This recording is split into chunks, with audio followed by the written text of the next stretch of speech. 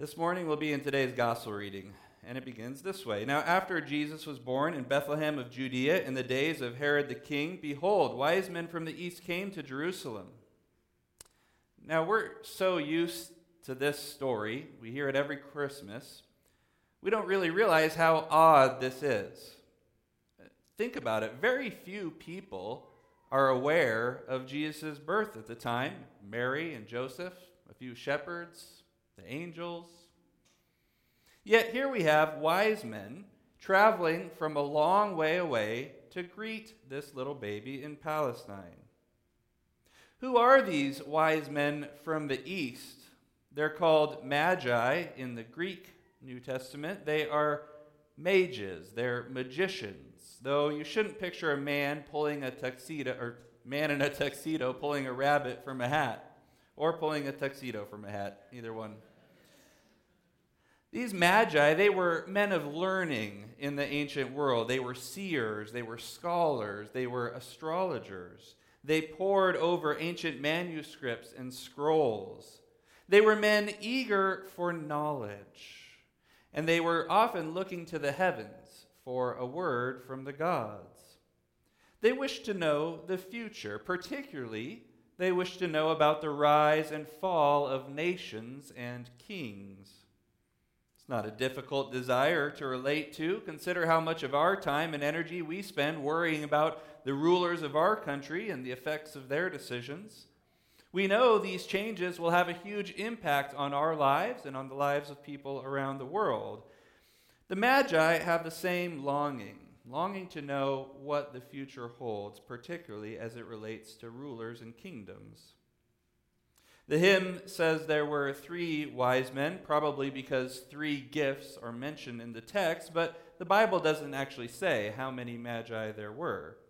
They were likely accompanied by a large entourage of servants and guards and family members as well. We're told that they are wise men from the east. Now, most likely this refers to Babylon or to Persia, which were east of Palestine, clear across the Arabian desert.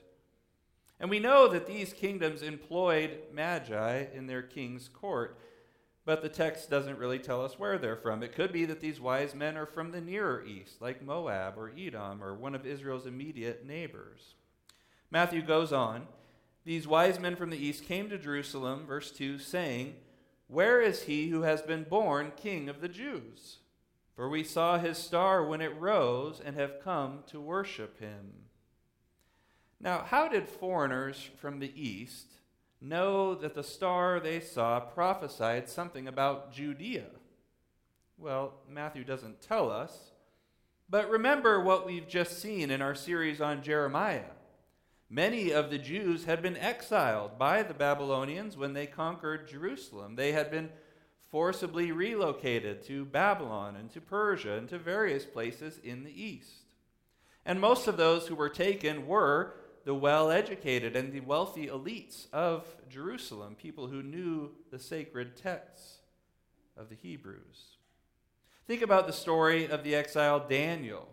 He and his friends were taken to Babylon for this purpose, for the purpose of studying Babylonian literature and searching through these ancient texts and learning how to advise kings on matters of state.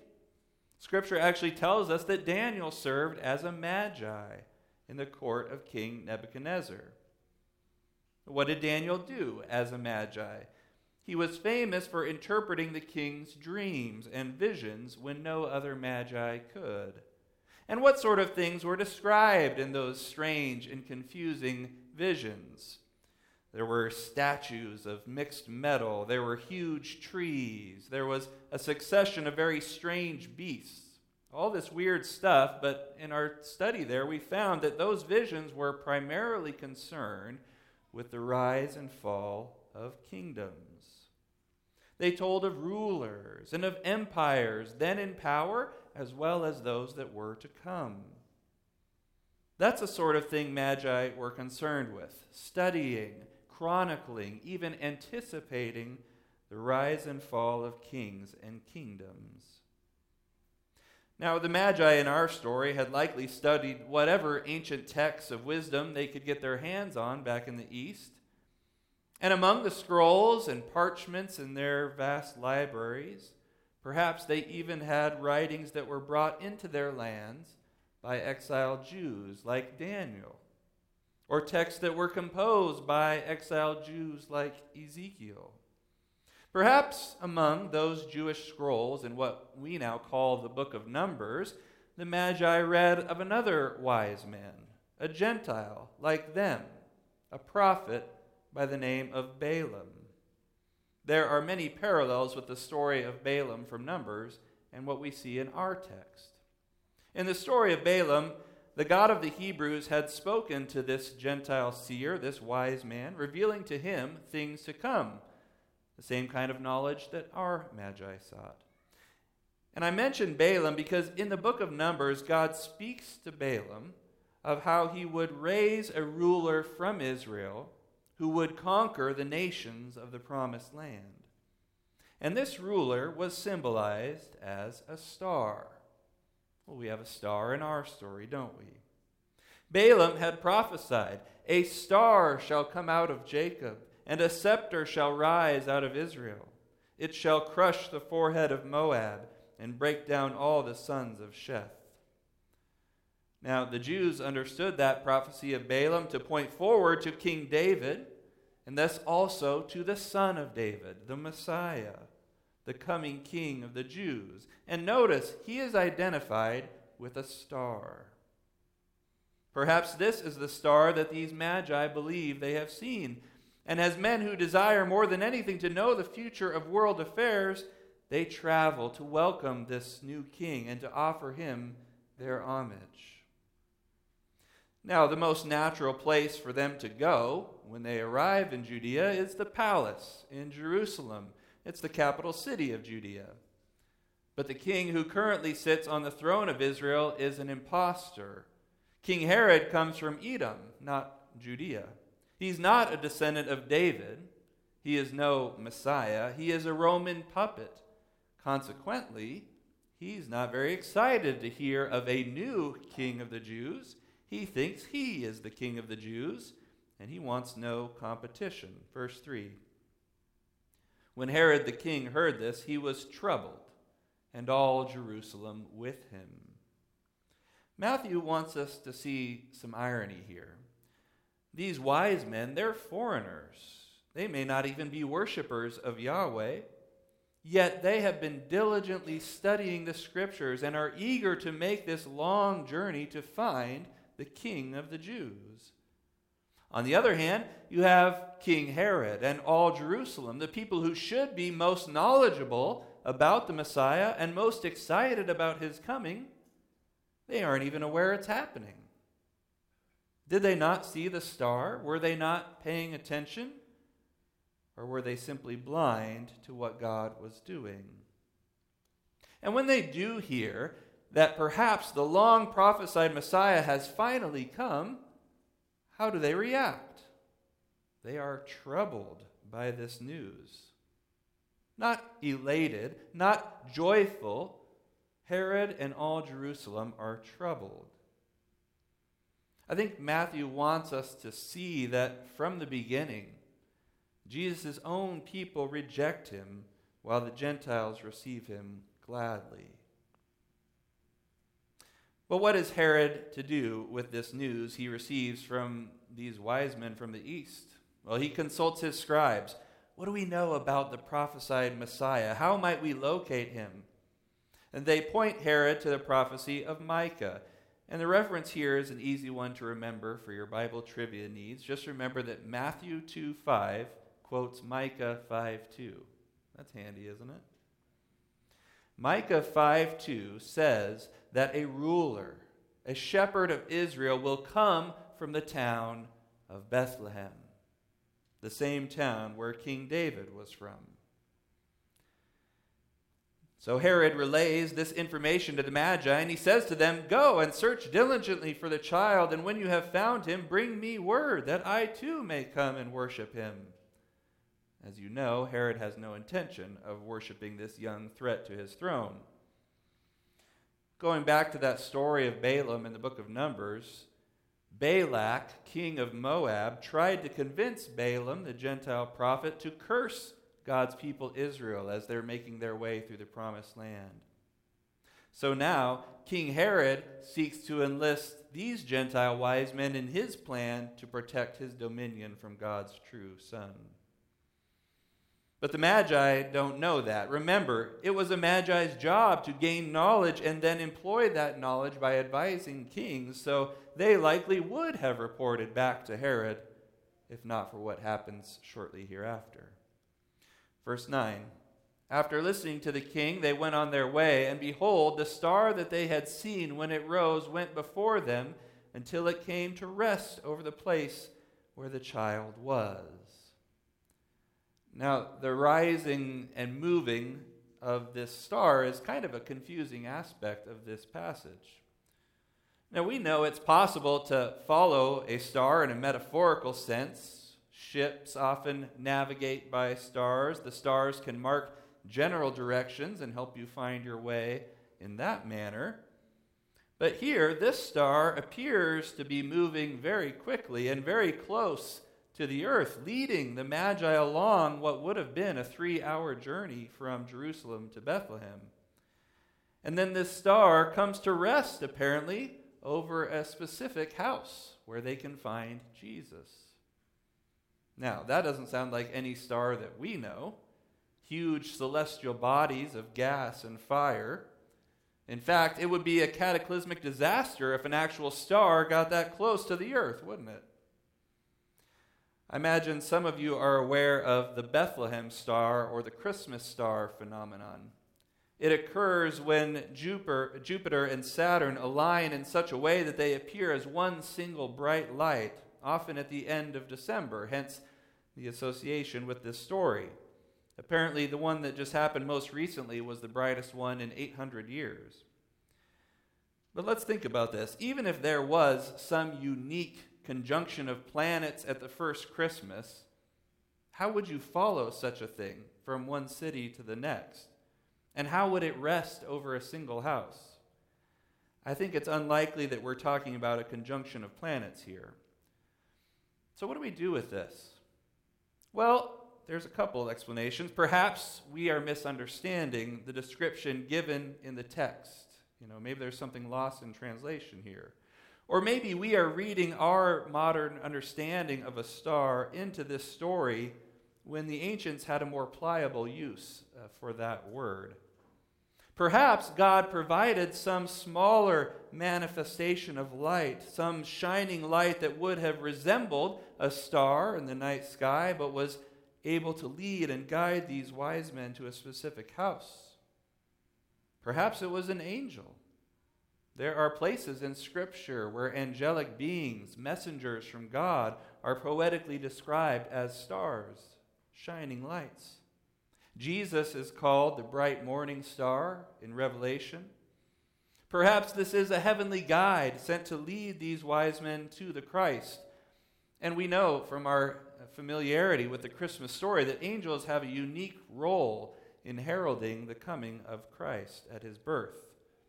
Perhaps this star was an angel. Who can say for certain? What is clear is that whatever was seen, it was understood by the wise men and by Matthew as a sign that divine light had broken into the darkness of our world, the same way a star shines in the night sky. And they understood that that star signified the rise of the long-expected Davidic king. Verse 10, when they saw the star, they rejoiced exceedingly with great joy. And going into the house, they saw the child with Mary, his mother, and they fell down and worshipped him. Now, remember, they're not walking into a palace or a great hall to see a prince surrounded by guards and heralds and courtiers and subjects. They find the young son of a poor carpenter. There's no fanfare or worldly glory about him. And yet, these magi show great faith in what has been revealed to them. What God has revealed, they believe. They see this boy and they bow down and honor him as king. And this is the whole point of the passage. What we see right here is that Jesus Christ draws all nations to himself, even as an infant. Jesus Christ draws all nations to himself. The contrast here between the Magi and the people of Jerusalem is striking. Remember what we learned back in verse 3. Herod and all Jerusalem are troubled over this child. But look, these Gentile wise men bow before him. Matthew draws our attention to this distinction because it foreshadows later events of his gospel. Many of Jesus' fellow Jews will reject him. So the gospel will go to the Gentiles. As Jesus himself will later illustrate it, the vineyard owner sends his son to those who are tending his vineyard, but they kill the son. So the vineyard owner will judge the tenants, and he will let out the vineyard to others who will give him the fruits in their seasons. As Paul describes it in Romans, the vine dresser will cut out the dead branches and graft in wild shoots that will bear fruit. Israel rebels against the Messiah from his birth, and so the Gentiles are grafted in. This early story in the life of Christ foreshadows that. All Jerusalem is troubled, but the Gentile Magi bow before him. Christ draws the nations to himself. And they pay him tribute. Look at verse 11. Then, opening their treasures, they offered him gifts, gold and frankincense and myrrh. And being warned in a dream not to return to Herod, they departed to their own country by another way. Again, thinking back to that story of Balaam, God spoke to the Gentile prophet Balaam in the night, warning him not to curse the people of Israel as the Moabite king had commanded him. So God speaks to these Magi in their dreams, warning them not to return to Herod as he had asked them to. This is the first, but not the last time that God will intervene to save his beloved son from Herod, just as he once intervened to save baby Moses from Pharaoh. Now, what about these gifts? The first Christmas presents, I guess. Gold, frankincense, myrrh. In the past, the church has seen them as symbolic. The church father Irenaeus suggested that gold is often associated with royalty.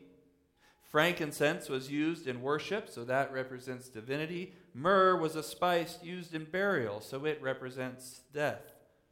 And maybe you notice that his interpretation is reflected in the verses of We Three Kings. Whether that was Matthew's intention or not, there's certainly truth to it. Jesus is king, and he is God, and he is sacrifice, as the song says. Now, if we look through the Bible, that would reveal to us that gold, frankincense, and myrrh are all connected with worship at the tabernacle and the temple. There's gold plating and furniture in God's house. Frankincense was an ingredient in the incense burned there. Myrrh was used to anoint the furniture and the priests. So if we take that biblical symbolism, we see that these gifts show Jesus to be the new tabernacle, the new temple. This little baby is now the place where God dwells with man. All true worship of God must now occur in Jesus. Thus, we, his worshipers, are baptized in Jesus' name. We offer our prayers in Jesus' name. Matthew is showing that Jesus is the new temple, the new house of God, which draws the nations to itself. And in this light, we should remember who it was that furnished the gold and supplies used to build the first tabernacle. It was Gentiles, wasn't it? The Egyptians gave gold and cloth to the Israelites as they were leaving Egypt, and that's what they used to build the tabernacle. Who supplied the resources for building Solomon's temple? Well, that was Hiram of Tyre, a Gentile. He gave Solomon the lumber and craftsmen and precious metals needed for the temple. Well, who commissioned the building of the second temple when the Jews returned from exile? That was another Gentile, a Gentile king named Cyrus of Persia. He sent the Jews out with gold and silver, sacred vessels, and animals for sacrifice. Do you see the pattern developing? Throughout the story of redemption, God has been using the wealth of the nations to sponsor the building of his temple. So that's what's going on in this short story in Matthew. In the New Testament, we see the Magi bringing rich gifts of tribute to the new temple, Christ Jesus. God is once again building his house with gifts from the Gentiles. Aside from the symbolism of these gifts, the church has also seen their presence here as fulfillments of Old Testament prophecies about the Messiah. The Psalm and the Old Testament reading for this Feast of Epiphany bear this out. Psalm 72, a prayer for Israel's king. May he have dominion from sea to sea. May kings of Tarshish and the coastlands render him tribute. May the kings of Sheba and Seba bring gifts. May all kings fall down before him, all nations serve him. May people be blessed in him, all nations call him blessed. Now, this reference to Psalm 72 is why the Magi came to be called kings in the Christmas Psalms. They were seen as fulfilling psalms like this. The Old Testament reading, Isaiah 60, a prophecy of God's future plans for Israel. Nations shall come to your light, and kings to the brightness of your rising. The wealth of the nations shall come to you. Listen, they shall bring gold and frankincense. Your gates shall be open continually. Day and night they shall not be shut, that people may bring to you the wealth of the nations. If we read Matthew 2 in light of these texts, as the church has done in the past, we see that this visit of the Magi is not just a story of some starry-eyed magicians on a diplomatic mission of goodwill. These Magi are the first fruits of a worldwide harvest. Before he can even speak, Jesus is drawing the nations to himself. They are bringing him their wealth, their gifts, and honoring him as king. Jesus is the promised Messiah, the Son of David, the fulfillment of the Scriptures. And he is the Savior, not just of Israel, but of the whole world. That's what Matthew wants us to see as he recounts this visit of the Magi. What child is this? This is Christ, the King, the one whose praise is sung in the Psalms, the one whose reign is foretold by the prophets, and he is drawing the nations to himself. So why do we celebrate this Feast of Epiphany and read these same texts year after year and preach these same sermons year after year? Because we need this yearly reminder that the prophecies of the kingdom will come true. We look at our culture and our world and we're tempted to think that everything's going to the devil, that evil is winning, that the kingdom is losing ground. But Matthew tells us it's not true. It will not be true. For we see with the Magi that King Jesus has been drawing the nations to himself from the moment he was born. And throughout the Scriptures, we are told that this is how it will be from then until eternity. In fact, it's the final note of the whole story. Think about the last book of the New Testament, the Revelation. In fact, Revelation is a synonym for Epiphany, isn't it? Chapter 21 of Revelation pictures the church as the New Jerusalem, the city come down from heaven. And how does the Apostle John describe her? I saw no temple in the city, for its temple is the Lord God, the Almighty, and the Lamb.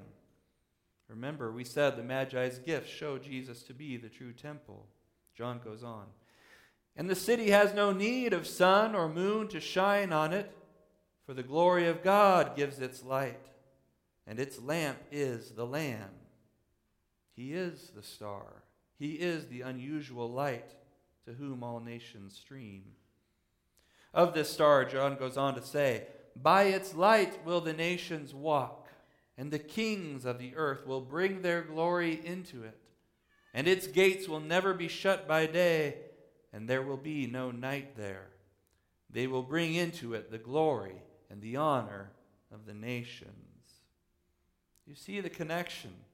Just as the Magi followed the light of the star and brought their glorious gifts to the Christ child, so this is how the Bible ends. Jesus is the star, and the nations will follow him into his kingdom, bringing their glory to lay at his feet.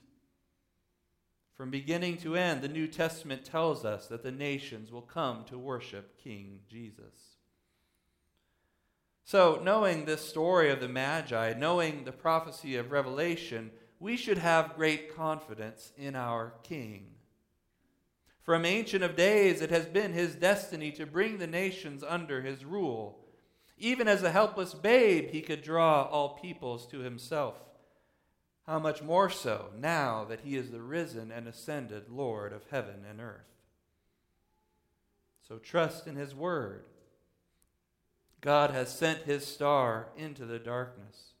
He has sent his Son to take away our sins and to lead us into the kingdom. Trust that he will continue to draw all men to himself. And follow the Magi's example. Offer all that you are and all that you do as your gift to the King, that you might point the world to the bright morning star, the Savior of the nations, Jesus Christ. Let's pray. Everlasting God, you brought the nations to your light and kings to the brightness of your rising. Fill the world with your glory and use us to reveal yourself to the nations through him who is the true light and the bright morning star, Jesus Christ, your Son, our Lord, who lives and reigns with you in the Holy Spirit, one God, now and forever. Amen.